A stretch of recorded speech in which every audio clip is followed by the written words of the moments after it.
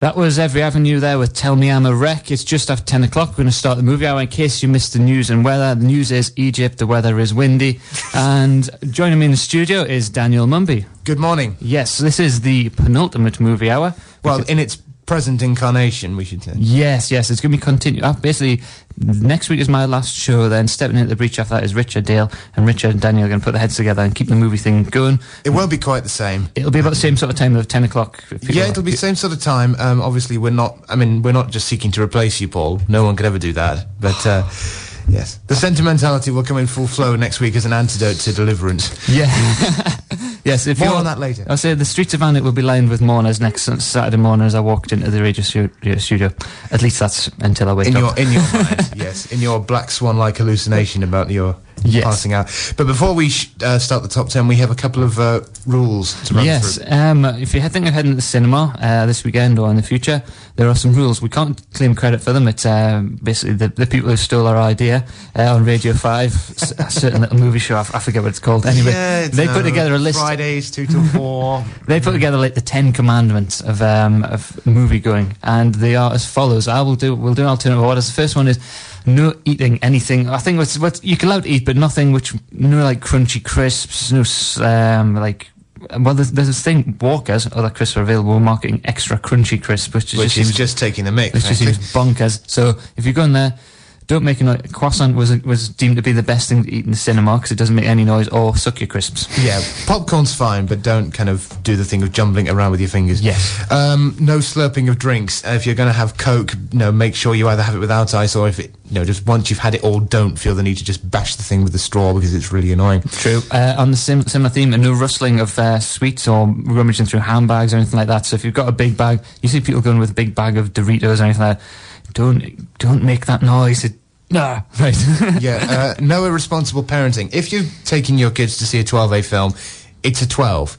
The 12A means, anyone, if you think they're fine to see it, with parental permission, it doesn't mean we need to get rid of our 5-year-old, let's take him to see The Dark Knight, because he or she won't enjoy it, and you're just, using the cinema as a babysitting service. I would like to make a personal attack on the person years ago who took their little 3-year-old kid to go and see King Arthur on Saturday morning. Place was full, and he just stood on the seat, back face, an airplane, when kids are on airplanes, they face you. Yes. He looked at me all through King Arthur. Well, the film wasn't that good, so I'm not surprised. Yeah, I think maybe he's just scared of Clive Owen's big head. So anyway, the second one, the fifth one is no hobbies, and that includes if you don't feel the need to text and do your update your Facebook and anything like that. No hobbies at all, and also that includes people knitting.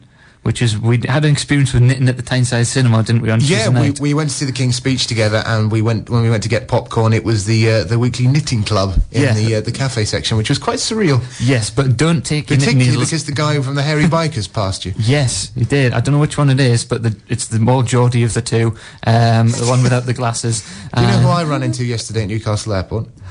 I'm hoping you're going to say some famous footballer who's going to sign for us to replace our outgoing striker. I think he would if he could, but no, Duncan Bannatyne. Ah, right. But he was incredibly dishevelled and wearing a leather jacket, he was trying to be disguised, but having the opposite effect. I think, looking like a drunken Fonz.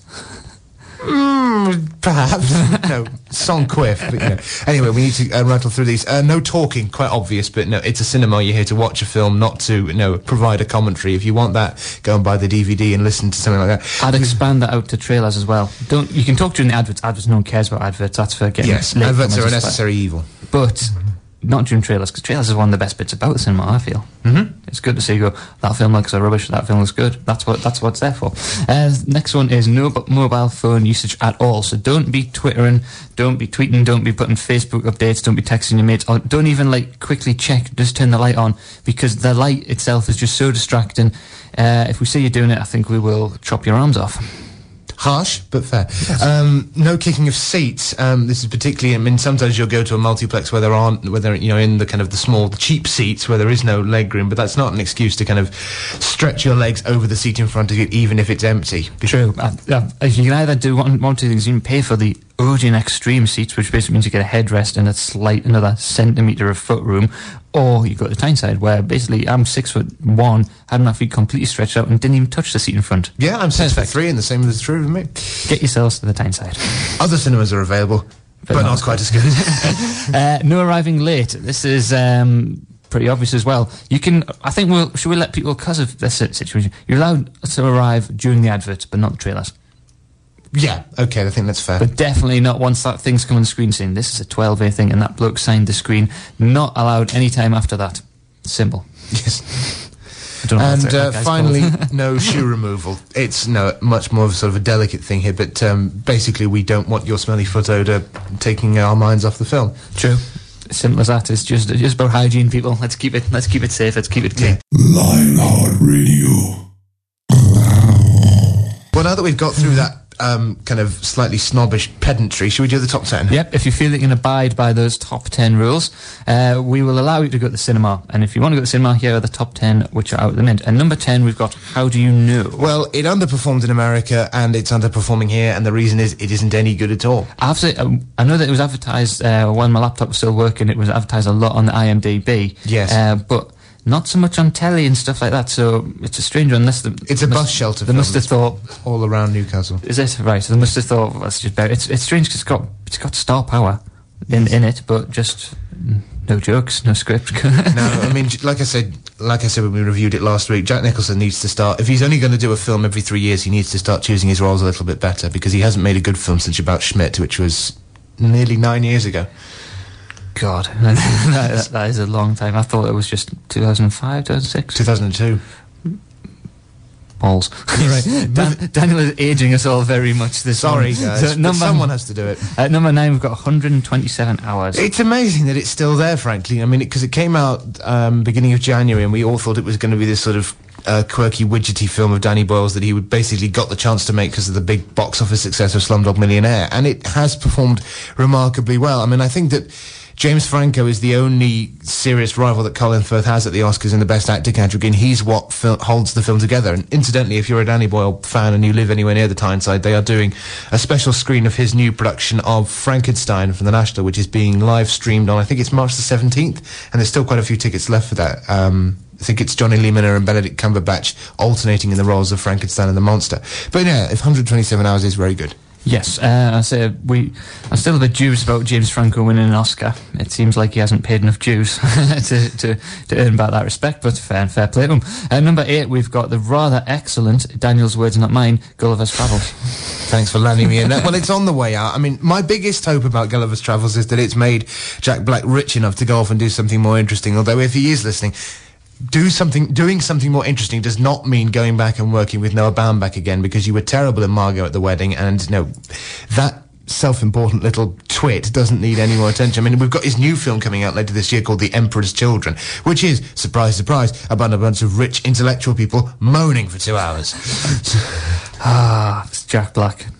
I think with him, Nicolas Cage, Robert De Niro, we're going to take you to a career clinic. One weekend, like a bit of a boot camp, and we're just going to say, this script good, this script bad, and the bad scripts we will give to Jason Statham, who we will get to later. At number 7, we've got Hereafter, the new Clint Eastwood film. Which is flawed and heavily contrived. I mean, it's not the natural subject matter for either Clint Eastwood as its director or Peter Morgan its screenwriter. I mean, it's very difficult to put heaven or the afterlife on screen in a way which isn't kind of cloying and sentimental. I mean, you look at things like Peter Jackson's The Lovely Bones, which is a kind of admirable failure, or Vincent Ward's What Dreams May Come, which is the one in which Robin Williams goes to heaven. And it's very, I mean, those are films which both do heaven as a kind of digital CGI landscape, with varying degrees of success, and it does, and both of them feel incredibly manipulative at times.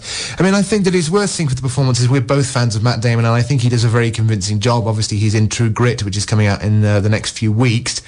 Like I say, it's probably an incidental work. It's not as good as Invictus, which was Eastwood's previous film, but, if you've got nothing else to do, it's probably fine. Definitely.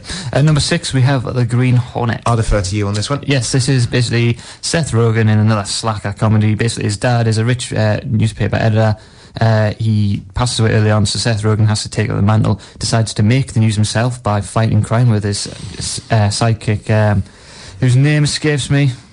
Kato, that's the one. But not the Kato in the Pink Panther films. They haven't wheeled out Burt Kwok after all these years. It's the same sort of stereotypical sort of character portrayal, though. So we'll leave it on side. So it's remarkably better than you would have thought. And the best sentence, if I put a quote in the poster, it'd be like, it's all right. Yeah, Which isn't a glowing reference, but it was 2 hours. It's far long. Should have knocked out a film out in 90 minutes.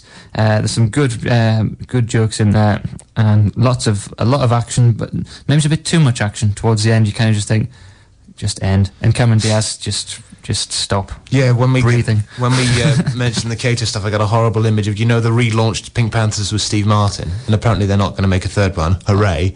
Oh, I was waiting to get the box set. Well, yeah, I'm sorry, I've ruined your evening. Damn That if in 20 years' time they decide to bring it back, pray to God that we don't have Seth Rogen doing a French accent. But I can imagine a world where that will exist, though. Unfortunately. Let's move on before we all kill ourselves. Yes, at number 5 we have The Dilemma. Which is rubbish. I mean, Speaking of killing ourselves. That's a bit harsh. Ron Howard hasn't made a good film since Cinderella Man. There's now talk that he's going to be helming the adaptation of Stephen King's Dark Tower series, which is, got a huge amount of discussion on the net. I mean, I just hope that Vince Vaughn doesn't turn up in that, because he's no good in this.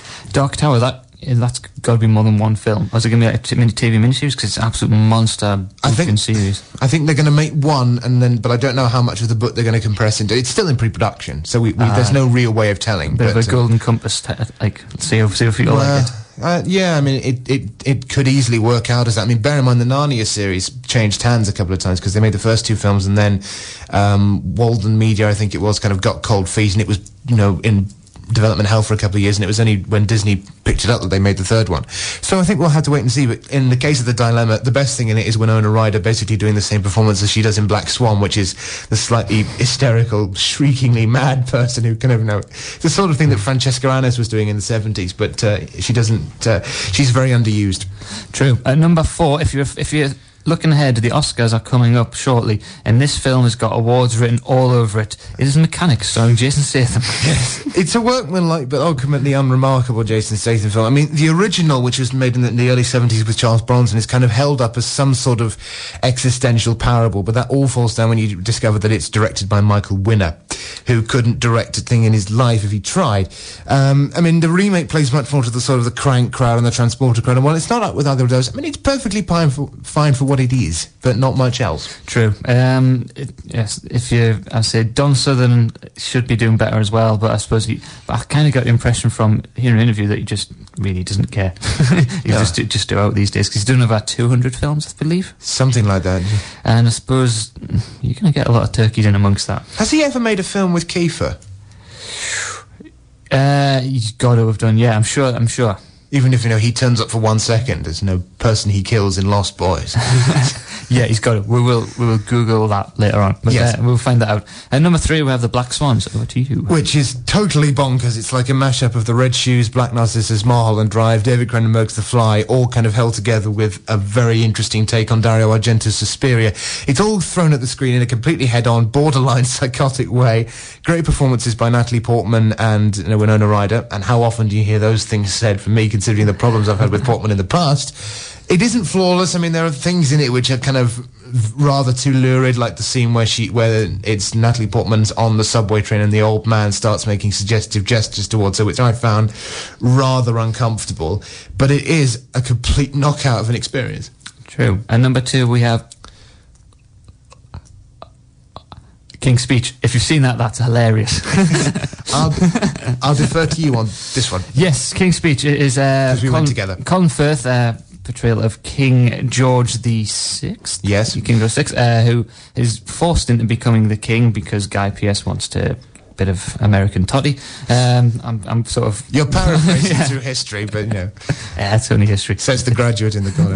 It's our history, we can do what we want with it. And it's just a remarkable film about how he overcomes his fear. Well, not so much overcomes, but how he works around his fear of speaking in public, and it takes you from the beginning where he's talking at Wembley Stadium, and it's painful to watch, but it's kind of rewarding because by the end of it, when he's making the speech at the start of the Second World War, you realise how far he has come. Geoffrey Rush is brilliant in it. He is. Helena Bonham Carter is very much the hello, I'm the Queen, blah blah blah. That's very much a typical posh bird. Yes, ma'am as in ham, not mom as in harm. But it's full it's a lot funnier than I was expecting. Not to say it's like Seth Rogen type just jokes all the way through. It's just got a good wit about it, because it's a very hard sort of subject matter, but they do it rather well. And the Queen has come up this week and said that she likes it. Wow. Yeah. Well, I suppose that's the only recommendation that it needs. Well, in a manner of speaking. Of course, the one of the things that we spotted is the young actress playing the young Princess Margaret is the girl out of Outnumbered, which we spotted. So if you're a fan of that, and the kids are a bit like Tom Cruise in that they never age. Well, yeah, I mean, I've been thinking a bit about that, because actually they're only on screen for what in the film is 2 years. So I suppose they could get away with that. But if they had them on all the way through, it would be like, oh, it's like that bit in A Beautiful Mind where you realise he's hallucinating. I mean, I really enjoyed the King's Speech too. I don't think it's the best film I've seen all year. I think that towards the end it does get a little bit saccharine in the way that they kind of cut between him making the speech and listening around the world. But the two things I'd like to make: first of all, I maintain the most surprising thing in it is Guy Pearce as Edward VIII. Considering that when you meet Guy Pearce, he's got a very thick Australian accent, you would never expect him to be able to do plummy Englishman. And yet, to see him and Colin Firth in that wine cellar talking about kinging is a really just good scene. It's very Colin Firth, what are you doing? I'm kinging. But the other thing is, I mean, obviously we can't talk about it in too much detail because it's only 10:15 in the morning, but the funniest scene in it is the swearing. Yes, stuff and stuff and stuff and stuff and stuff. Yes, which is the only way we can put it without having a bleep button in the studio and me just kind of trying to time myself. We might do it next week on my last show. Maybe it's not. No, you don't want to get me chucked off as well. Ofcom's still listening. Hello, Ofcom. Yeah, I had to ring up and ask for permission. At number 1, we have Tangled. Which is a perfectly passable sort of post-Shrek sub-Enchanted animation. I mean, it's nothing to write home about. I mean, it does look like it's been test screened to within an inch of its life, because it changed its name 3 or 4 times in the middle of its production, and it is incredibly expensive for an animated film. But I like the supporting performances, and it is nice to see a mainstream family film with a decent female role model at the heart of it. Played by Mandy Moore, who we played earlier. So I'm a big fan of her music as well, because she started off as very much a Britney Spears clone, and then kind of ditched that when she changed record companies and did like more folky sort of music. So she's a bit of a triple threat. Good actress, good singer. Good on the eyes. Yeah, like I say, I don't know if that's what the third one's meant to be, but that's the third one in Paul's book. That was the first thing that came into your mind. Like I say, Tangled, it's perfectly fine. It's not going to last in the way that Beauty and the Beast did, but it's perfectly fine. True. Beauty and the Beast, I think that's just been re-released on DVD. Right. Because before a time, Disney used to take DVDs out of circulation, hence you would have to spend a fortune on eBay to get the titles, but they're sort of releasing them from the vault as such, like Fantasia and things like that. So, what's your favourite Disney film? Beauty and the Beast. Oh. Good choice. Yeah. You've seen that. Do you know much about it? I know it was nominated for the best film Oscar. It was the first animated one to be nominated. Does it use CGI towards the end? You know, the ballroom scene at the end where it's spinning around? That just looked a bit... I think it's all hand-drawn. Well, if it is, to be honest. Yeah. Well done, whoever had the pencils out that day. Yeah, because Pixar wasn't involved at that point, so there wasn't... they didn't have the rendering technology available, so I think it is all hand-drawn. And my favourite Disney film is The Lion King, and that's equally impressive. You know, you have the final fight between Simba and Scar, where it's all the flames leaping through, and I think that was really scary.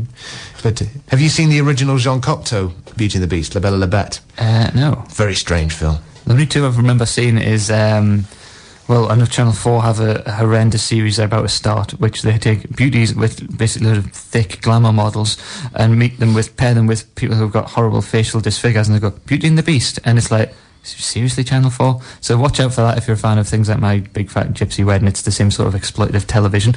But aside from that, I remember that film version, and then there was a TV series with Ron Perlman. I haven't seen it.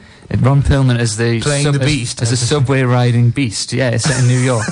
And it was he in kind of Hellboy gear with the horns? No, he had like really like a bit of like a Bon Jovi type haircut about him. No. And it was a strange thing. It was I remember it was like part of the Saturday night. This is the fresh sound for the district. Live from Manic. This is Lionheart Radio. Search for Ron Perlman as Beast.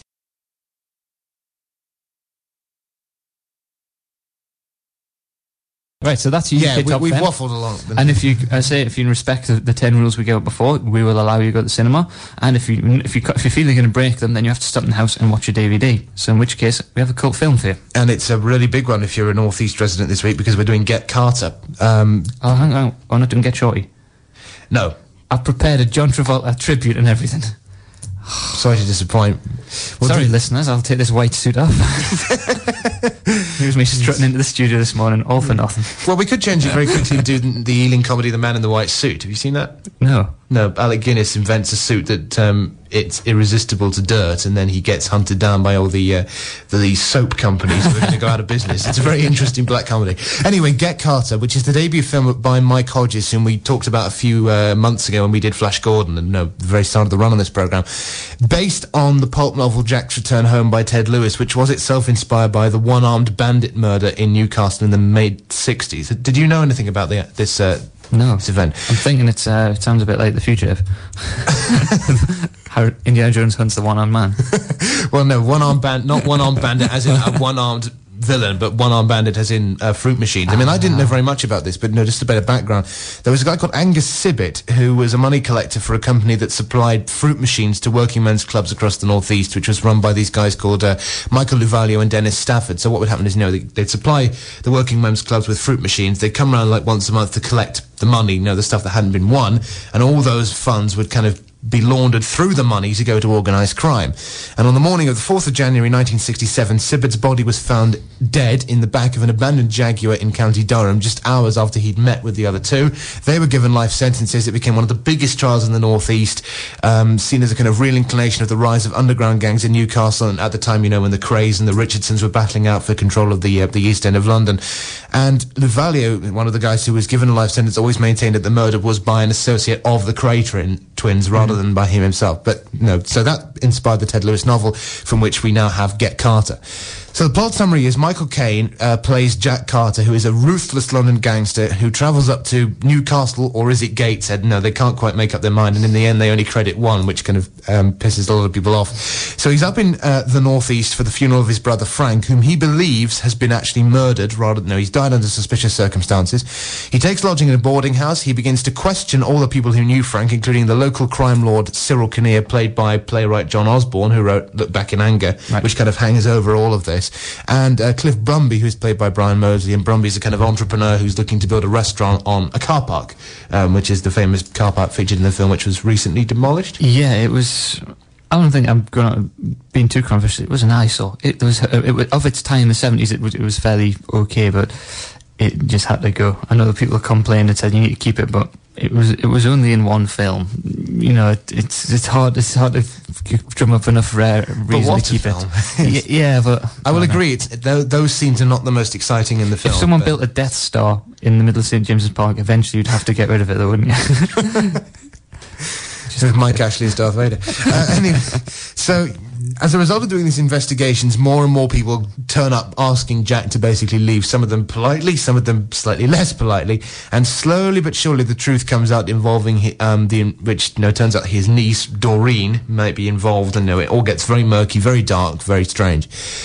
Here's the thing, there are so many films which we now revere, which, when they were first released, were completely misunderstood. I mean, Blade Runner, which, like I've said on a number of occasions, is my favourite film. It underperformed commercially, and big critics like Roger Ebert said it was visually interesting but narratively lacking, which now seems an incredibly stupid thing to say, because Blade Runner's got one of the most substantial screenplays ever written. Likewise, Shawshank Redemption was snubbed at the Oscars, and it barely broke even. That famously got its second life on DVD and television. It's always on Film 4. More famously, of course, Citizen Kane was denounced by the public, and William Randolph Hearst, the guy whom it was allegedly based upon, almost tried to get every copy of it burned, and that year it lost out the Best Picture Oscar to a film called How Green Was My Valley, which now no one remembers, which is about a pastor in a Welsh mining community who gets trapped in rubble. It's just not very interesting. So Get Carter is one of those films that has undergone a very slow but steady rehabilitation over the last 40 years. I mean, even if you read some of the reviews that came out when it was first released, even the glowing ones, like the American critic Pauline Kael, basically commented on, yes, it's interesting, but it's completely morally empty. And it's taken a long time to kind of build up and reevaluate this. I mean, obviously the remake with Sylvester Stallone had something to do with it. The novel was reprinted, and people have been kind of going back to it, and we'll talk about that a little bit later if we have time or can be bothered. But it is now regarded as not just one of the greatest crime films ever made, but one of the greatest British films ever made. In fact, I think when Film 4 did a poll a few years ago, it actually came as number 1. So, hard act to follow. There is this thing in early 70s cinema, which I call so it beat Sex Lives of the Potato Men. By some distance. There is no God. Two disappointments in 10 minutes. You're not having a good morning. Here's the thing. There is this kind of loose grouping of films which came out in kind of the late 60s, early 70s, which there's the main four known as the unholy quadrilogy of films, which is Get Carter, The French Connection, A Clockwork Orange, and Straw Dogs, which are basically credited as being the four films, two from America, two from Britain, which took the kind of the rose-tinted spectacles of the 1960s, basically blew them apart and said, actually, society is horrible, life is bankrupt, now let's look at the dark underbelly and show you what life's really like, rather than just making films about young people, tripping on acid and going off and having sex in a desert or something, which is a risky point. The groundwork for this sort of thing has been laid by Midnight Cowboy, but Get Carter is a really interesting meeting point of the other three, because you have the violent sexuality of A Clockwork Orange, you have the vigilante edge of Straw Dogs, which of course launched Dustin Hoffman's, well, not launched his career, but kind of furthered it after Midnight Cowboy, and the kind of crime thriller aspect of The French Connection. And it is, on the one hand, just a very rough and ready exploitation film, but it somehow manages to rise above those kind of pulpy, trashy roots to become a really interesting piece of social commentary about, British society and crime and so forth. The faults of the film first, it does start rather slowly. I don't know if you felt this, but the first 10 minutes, it does take a while to sort of get into gear. Yeah, this might kind of jump ahead to a point I was going to make towards the end, would be whether it's still ultimately, everything in it is ultimately watchable due to Michael Caine. He's a bit, I don't know whether, would it be controversial to say his best performance? Yeah, I think it is his best performance. Because he won his Oscars later in his career and stuff like that. He has made some absolute tripe like George 3 and stuff like that. Yeah, George 4, sorry. But yeah, it's just, you kind of just the glue that holds together, just like a magnetic screen presence. You just think, I could forgive the slow opening and stuff like that, because he's just, I don't know, something about him. To jump ahead, I do think it is his finest performance, because Michael Caine, up until that point, had been, the roles that he had been cast in were the sort of light-hearted, lovable, rogue, Jack the Lad, happy-go-lucky stuff. Zulu, The Ipcris File, $1 Billion Brain, which is a Ken Russell film. Which, it's the communist war of attrition, and Michael Caine has to, has to basically save some eggs which are carrying a rare biological disease, and it's got the strange performance of a guy just shouting "strong" over and over again. So that sort of thing, and obviously more famously Alfie in The Italian Job. So even in the case of Alfie, where you had a slight darkness to the role, there was a sort of, it's playful and it's likeable. Whereas with Carter, it's, say one word wrong and you'll get your face smashed in with a shotgun. And it was a complete change. There is the iconic image of the film, which is, Michael Caine in that black trench coat with a whiskey bottle in one hand and a double-barreled shotgun in the other, which is one of the coolest images in 70s cinema. True. And he just has this kind of way of holding himself, because he's a very understated actor. So understated sometimes means he's wooden, sometimes it means that he's, just a bit, off kilter, frankly. And for a lot of the film, he does spend it kind of speaking through gritted teeth, that sort of thing.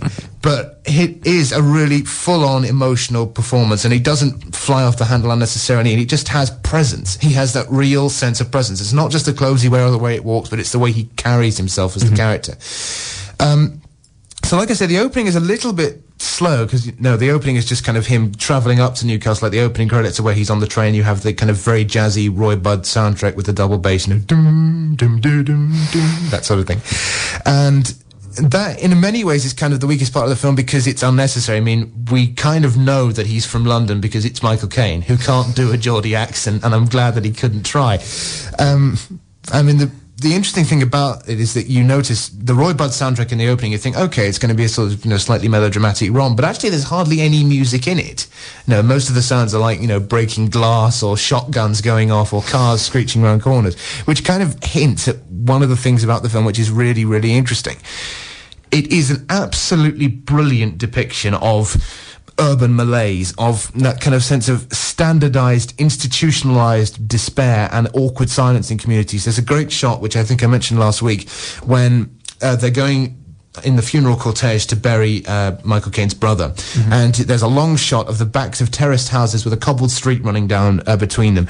And the cobbled street is fading off into the smoky distance with factories in the background. And it's like you're watching the kind of industrial dream of Britain dying a very slow and painful death. And these communities are being undercut by evil forces which you can't quantify and which it's impossible to control. And it's, it's about the infiltration of criminal elements into what was once considered a very stable and, solid family society.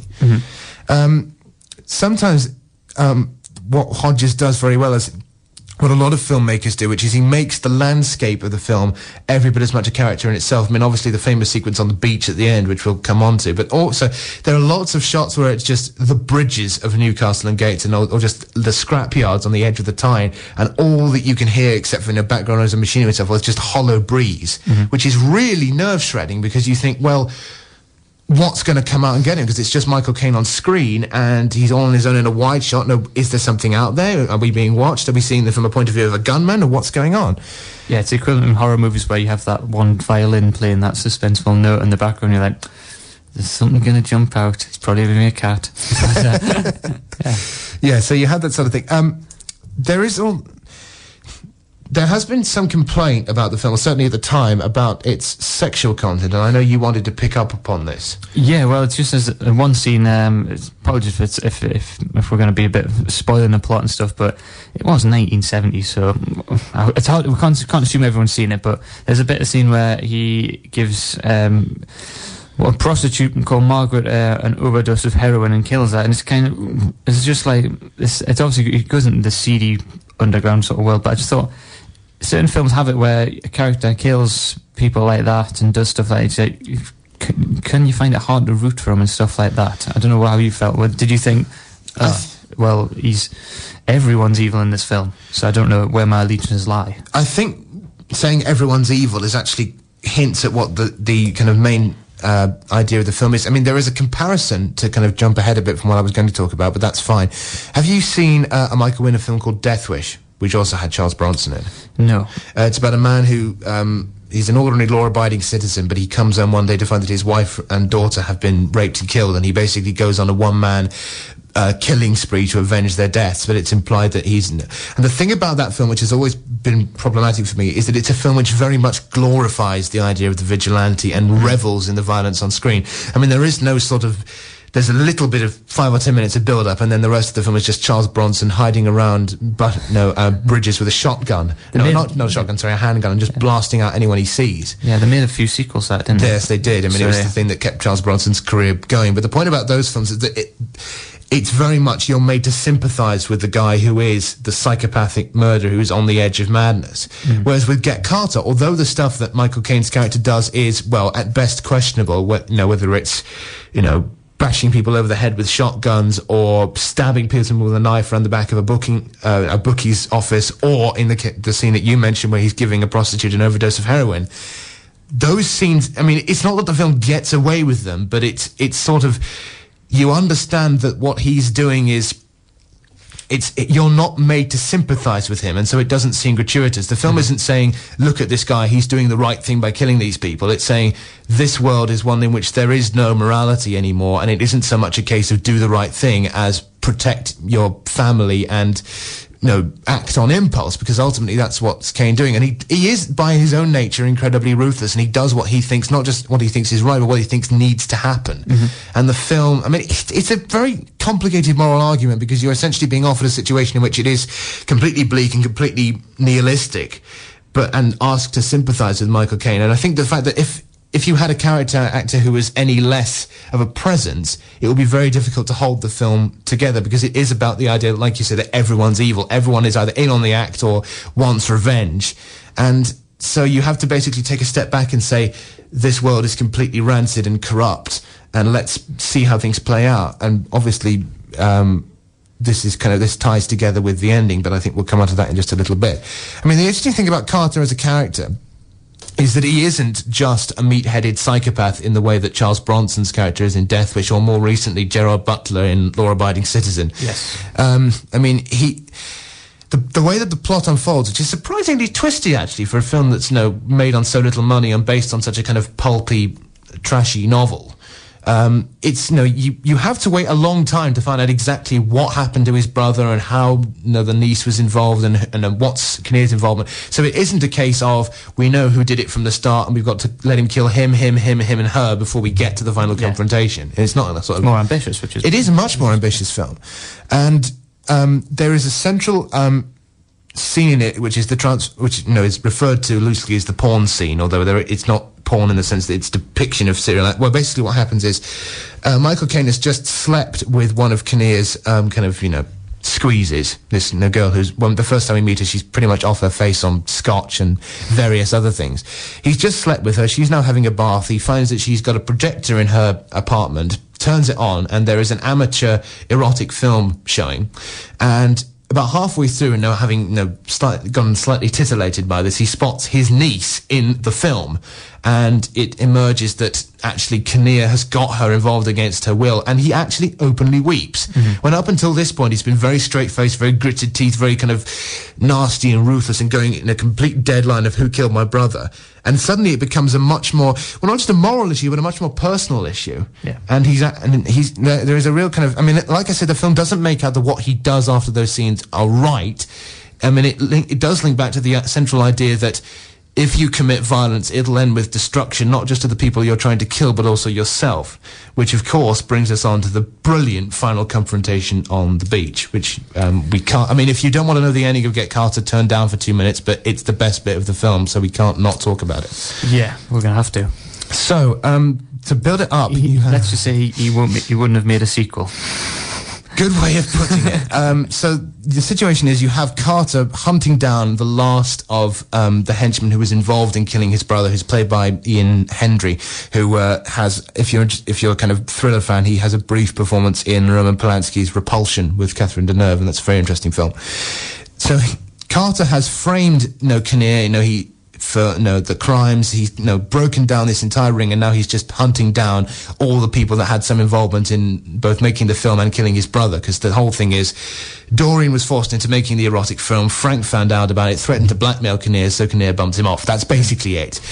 And so you have this long chase along the pier and along the cove-seamed beaches, which ends up with Eric, played by Ian Hendry, collapsing just from exhaustion. And Michael Caine stands over him in that trench coat with the double-barrel shotgun, makes him drink an entire bottle of scotch, and then, off-screen, bashes his head in with the butt of his shotgun. Gruesome way to go. Now, the interesting thing about that scene is that it then carries on with Michael Caine dumping Eric's body into the sea, and he turns to the camera and he's got a slightly kind of gleeful smile on his face, as if to say, I've done it. Yeah. I've beaten everyone. It's okay. Everyone's going to be all right. Doreen's going to be safe. I can go off to South America with Brett Eklund and make love on the sand. And then, as he's about to throw the shotgun into the scene, he gets killed, and he falls flat on his back, and the waves start coming up, and it's implied that his body's going to be washed out to sea.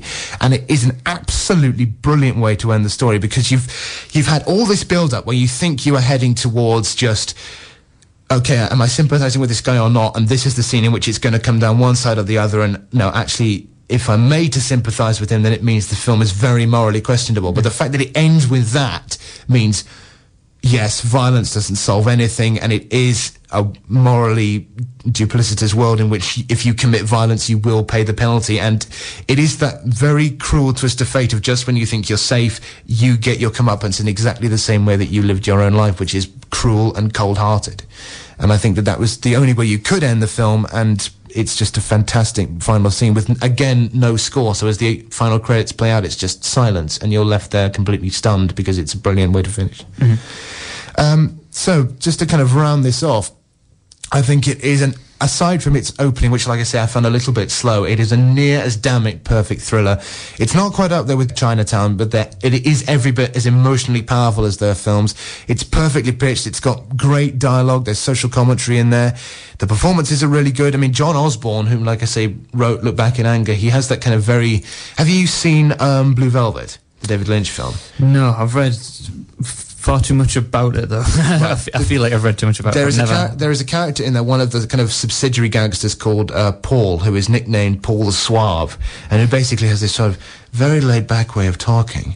Bring the beer glasses, darling. And it's that same sort of delivery of what... There's a scene where where Caine has infiltrated Kinnear's mansion and comes in and playing poker.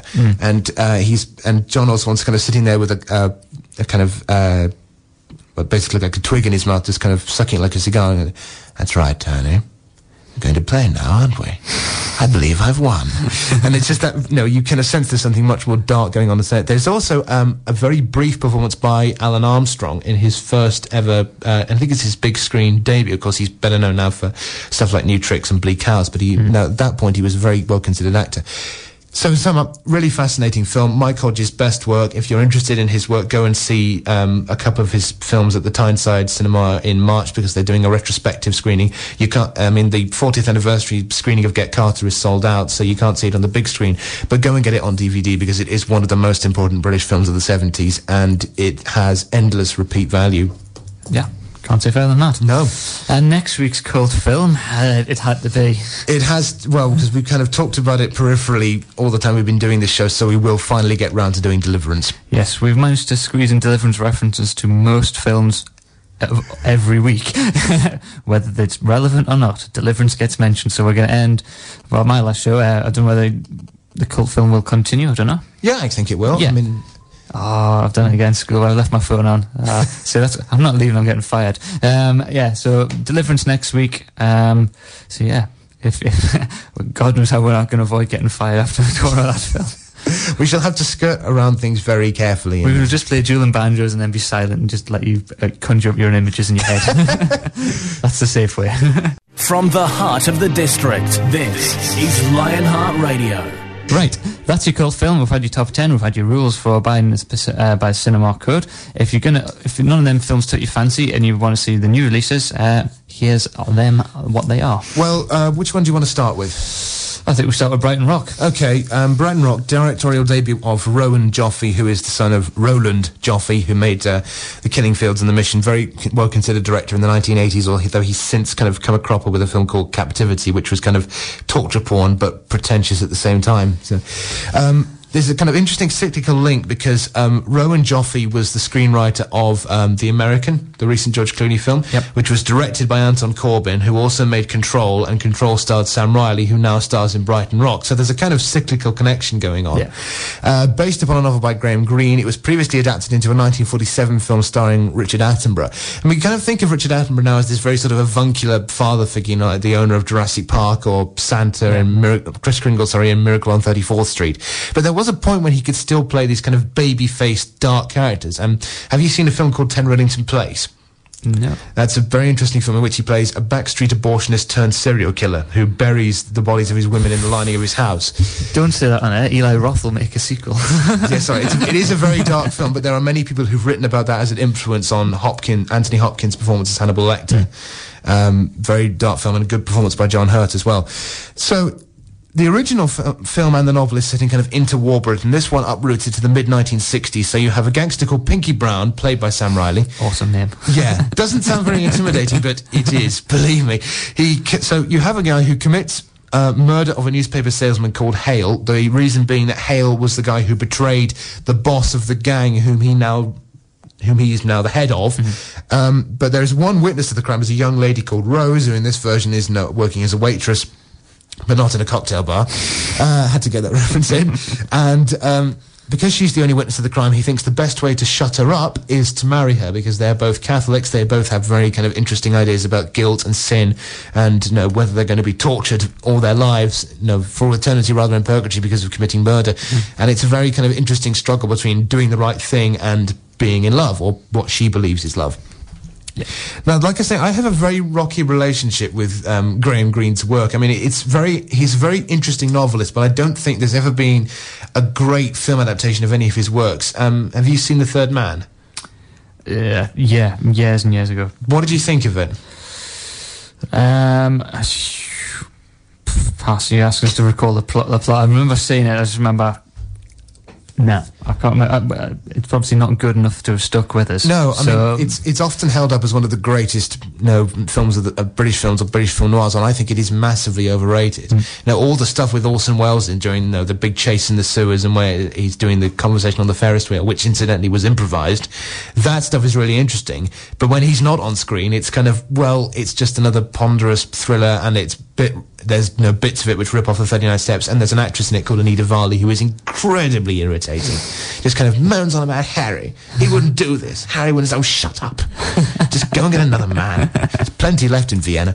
So The thing about this new version, I mean, there have been some reviews saying that it is bloodless and it doesn't have any kind of right to exist. There was actually, ironically, an interview with Rowan Joffe in Empire where basically saying that he thought the original was rather anodyne, which is frankly brave, considering that, it's one of Richard Attenborough's scariest performances and it is bleak as sin. No pun intended, because obviously it's a film about sin. I think it's visually interesting. I think that Rowan Joffe has potential both as a screenwriter and, he comes from a directorial family, so I dare say that there's something there. Whether it's better than the original is anybody's guess, but if you haven't read the original novel, this will probably do as good. Would it be harsh to say that following that clip we discussed in the trailer that maybe George Lucas wrote the romantic dialogue, where there's a bit where the two main characters the man goes, "I'm bad, you're good, we're meant for each other," and it's just like, I don't think that's that's a bit harsh. Lucas-esque. No, put it this way: there isn't any point at which the actress playing Rose stands on the cliff and says, "You're breaking my heart," in a strange American accent. So maybe it'd be good if there was. No, we'll put that in the sequel. Brighton Rock 2. Yeah. Another film which we're going to go through now is The Fighter, which is the new Christian Bale one. Yeah, new film from David O. Russell, who is a really schizophrenic director, almost in more ways than one. On the one hand, you have a film of his he made called Three Kings with George Clooney and Mark Wahlberg, which is a film about the first Gulf War, and it's a thriller about them finding gold, and that's quite interesting. But then you have his kind of quirky stuff like, he made a film called Spanking the Monkey, and a film which isn't about what you think it is. Let's leave that. Let's skip past that. Yeah, and he also most recently made a film called I Heart Huckabees, which was one of the most unendurably pretentious piles of trash you've ever seen. It's the one where it's Lily Tomlin playing and Dustin Hoffman playing existential detectives who go around investigating people's problems, and Isabelle Huppert turns up as someone who dunks people's heads in mud. And it's just one of those films where you think, shut up and tell a proper story. So anyway, he's now back with this called The Fighter, which is a story of rivaling brothers. Mark Wahlberg plays Irish Mickey Ward, who is a welterweight boxer being trained by his brother Dickie, played by Christian Bale, who's been nominated for an Oscar for Best Supporting Actor. Dickie used to be a great boxer who was famous for knocking out Sugar Ray Leonard, but he's now a crack addict, and he's training Mickey as he gets a shot at the welterweight title.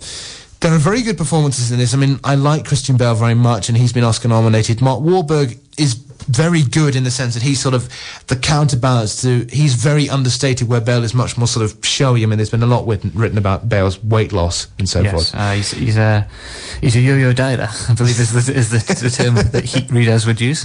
Quite possibly.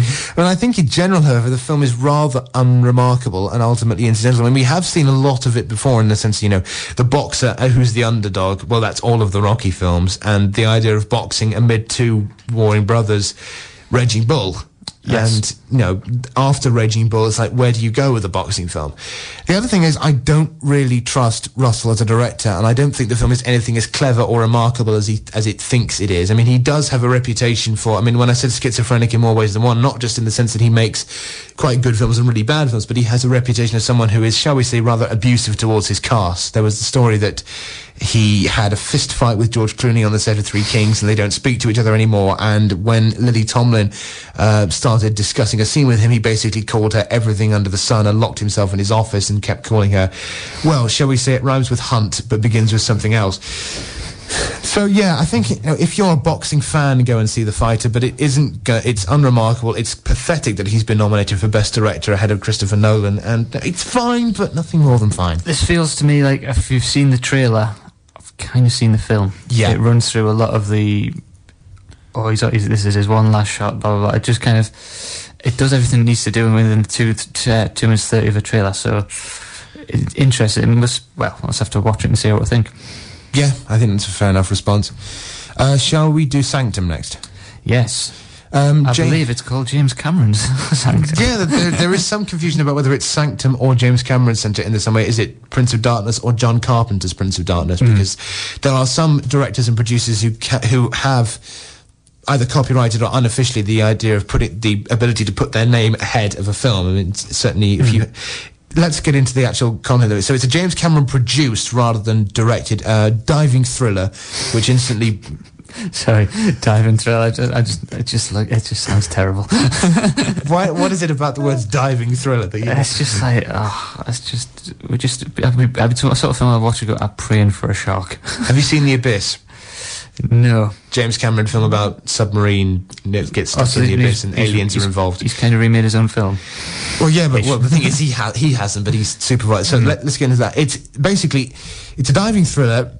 Not laughing. Apparently based on a true story of people who got trapped in underwater caves in Australia. Story is, a bunch of people go to cave diving, get stuck, and bad stuff happens. And that's basically the plot. It is essentially a hodgepodge of other films. I mean, the two biggest things that owes debt to are, first of all, James Cameron's The Abyss, which is about a submarine crew who go down to the bottom of the ocean. They get stuck or stranded and so forth, and it's all about the relationship with them. And then it turns out, depending on which version you read, that aliens might be involved. But not giving too much away. Sorry, I hit the microphone. The other thing it owes a big debt to is a film called The Descent, the Neil Marshall film about potholers. I think the original tagline of it was "Chicks with Picks," in which they go down. They get stuck in these kind of really, tight spaces in which they have to kind of perform all kind of complicated acrobatics, and then it turns out that these horrible monsters called Gribblies lurking underground ready to eat them. And if you've seen Tremors, that kind of links back to the man-eating worms. So it's a kind of hodgepodge of those. I mean, The Descent cost $1 million, and whereas this cost 30 million Australian dollars, what that works out to in American dollars or sterling, I'm not quite sure. But it is essentially a rather pointless 3D humdrum thriller. I mean, if you want a 3D caving film, Werner Herzog's Cave of Forgotten Dreams in 3D is coming out in a couple of months. So by all means hang around for that, because Herzog is a much more creative and intelligent director than Cameron. Certainly, post-Titanic Cameron at any rate. Yes, it's kind of the fact that they've had to mention it's James Cameron produced and have to sort of kind of shout about that kind of says there's not a lot else going for it as such. Yeah, I'm sure James Cameron has produced. I have it in my head that I've watched Rambo 2, and I'm sure James Cameron produced that. I think he might have. But they didn't shout about that. James Cameron presents Rambo 2. Because Rambo 2 was what, mid-80s, wasn't it? Yeah, 86, 87. Because he wouldn't have made Aliens by that point, so there probably wasn't anything to shout about. I mean, The Terminator was great, but no, it had been quite low budget, so no. It looks like one of these ones, there's a big gang of people, and you just say, he's not going to make it to the end. He's not going to make it to the end. She will. The little kids and dogs and will and that will. The usual. There are diving dogs in this film. I must have missed that. Yeah, they are. Would that have made it a lot more interesting? Yes. Beethoven 4. Diving in Australia. What would have made it more interesting is if once the diving they came across the decomposing corpse of Leonardo DiCaprio from Titanic, and just to link back to James Cameron's other film. Was that Ghosts of the Abyss, the documentary you made about? Yeah. It would just be good if it just went floating by and they went, Because there is that bit in Jaws 3, which is one of the big 3D moments where the severed arm wanders into shot for about 2 seconds, and you go, and then it's 3D, it's fine, it's not real. So yeah, Sanctum, it's a money-making exercise, essentially. I mean, the story of how it got made was basically the director, Alistair Grierson, wandered onto the Avatar set, had a meeting with James Cameron, and he said, yeah, I'll put my name on it, and that's fine. Yeah, and it's kind of like basically going, look at our shiny new cameras. That's pretty much what Avatar was to me. Look at the new technology, and eventually it'll be used properly in a good film. And that's it's kind of just going, look at the shiny toys. And of course there's Avatar 2 and 3 coming, because they're being shot back to back, and they're going to be every bit as baggy and nonsensical as the Matrix sequels. True. If he made over $1 billion with that, he's got even more free rein to do what he wants. Avatar 2 would probably be about 8 hours long.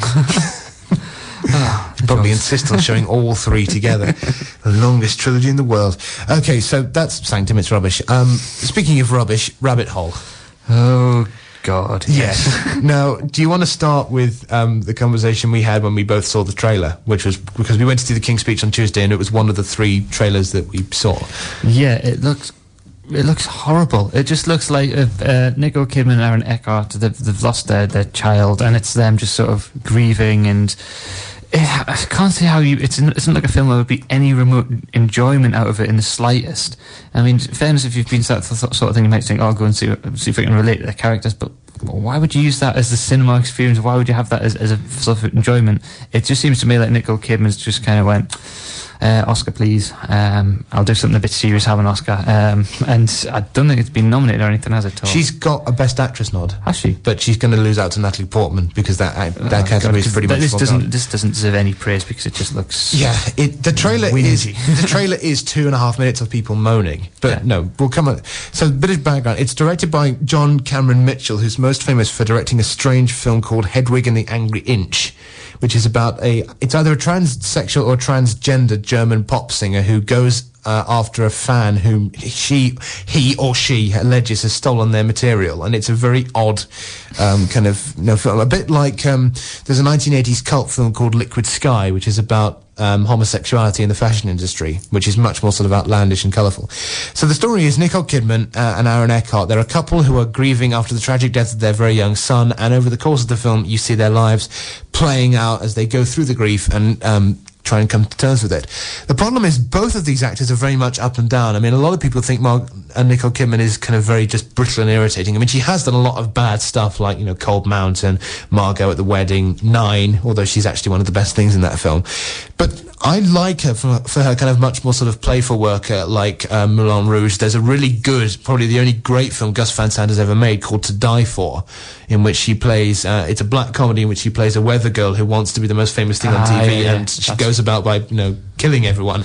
And there's that famous scene at the end where she's skating on the frozen lake, and under the frozen lake is buried the last body of her last known rival.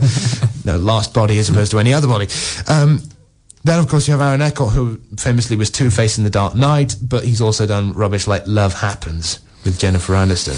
Yeah. So, it is an actor's piece in the sense that, it's very much a film in which the director is saying, look, let's just let the human drama play out, and I won't make any kind of hyper-stylized creative decisions. But it is just two people moaning all the time, intercut with, quirky scenes with Diane Reese. I mean, it is a rather obtuse complaint to say, that's a film about grief. Why are people moaning so much? Because if you'd lost a young child, you would go through a large period of grief. We're not denying that.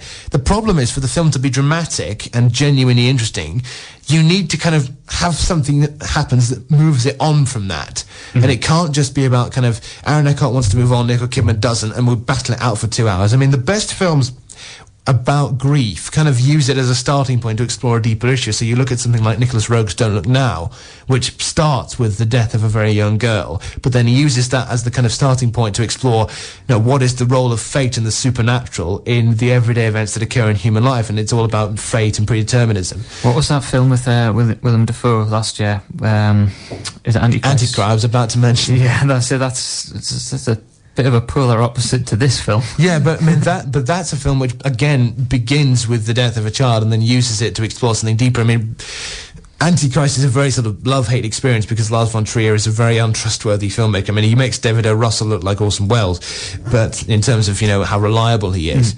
I mean, that is a film which very much kind of takes the death of the child and uses it as a starting point to examine the nature of womanhood and misogyny. Whether you think it's misogynist or about misogyny, it is about something. Whereas this it doesn't have anything going for it. I mean, it is part of that kind of school of filmmaking that started with Ordinary People, the Robert Redford film, in which it's a bit too smug and a bit too pompous and a bit too hermetically sealed for its own good. And I mean, it's probably better directed than some of Noah Baumbach's stuff, but that's not exactly high praise. Right, you have 90 seconds to rattle through New York, I Love You. Well, that's fine. It's a portmanteau project similar to a film called Paris Je t'aime, where basically it's a group of different filmmakers assigned to a specific area in the 5 boroughs of New York, and they're asked to tell different short stories, some of which intersect, but all of them are about finding love in a loose sense. Cast includes Natalie Portman, Hayden Christensen. Yes, they're together again, although I don't think they actually share screen time together, but let's not tempt fate. Orlando Bloom is in it, Christina Ricci and Andy Garcia. The directors include Natalie Portman herself, who apparently her bit is quite good, and Brett Ratner, who is the only other big name director involved in this project. It's been on a shelf for 2 years, and everyone who goes to see it will find kind of interesting bits and pieces that stick, but like all portmanteau works, in the end it doesn't hold together as anything more than the sum of its parts, and unless you live in New York, it won't be particularly involving or memorable. True. I think, yeah. I don't think it's one I would literally... If someone gave me the DVD, I'd probably go, Hayden Christensen, stay away. Yeah. You heard about his new film that he's made called, I think it's called Vanishing on 7th Street, which is total rubbish. Oh, yes, I've seen the trailer for that one. Just look, yeah. He's going to come to our script boot camp, I think. Yes, we shall organise it now. And he will also go to our acting boot camp as well, which will run the week before. Should we just get those 4 people, put them in canoes and send them down a fictional river? Yes, we shall. Which leads us to, I'll just quickly round up before the 11 o'clock even. Next week, Deliverance, and we'll have a whole heap of new releases as well. Yeah, we've got lots to get through. So yeah, cult film this week is Get Carter. If that's not your bag, and frankly it should be because it's a really interesting film, out of the stuff in the top 10, going to The King's Speech or Black Swan, or 127 Hours, or possibly Hereafter. So there's a lot to choose from this week. Of the new releases, what would you say is the best?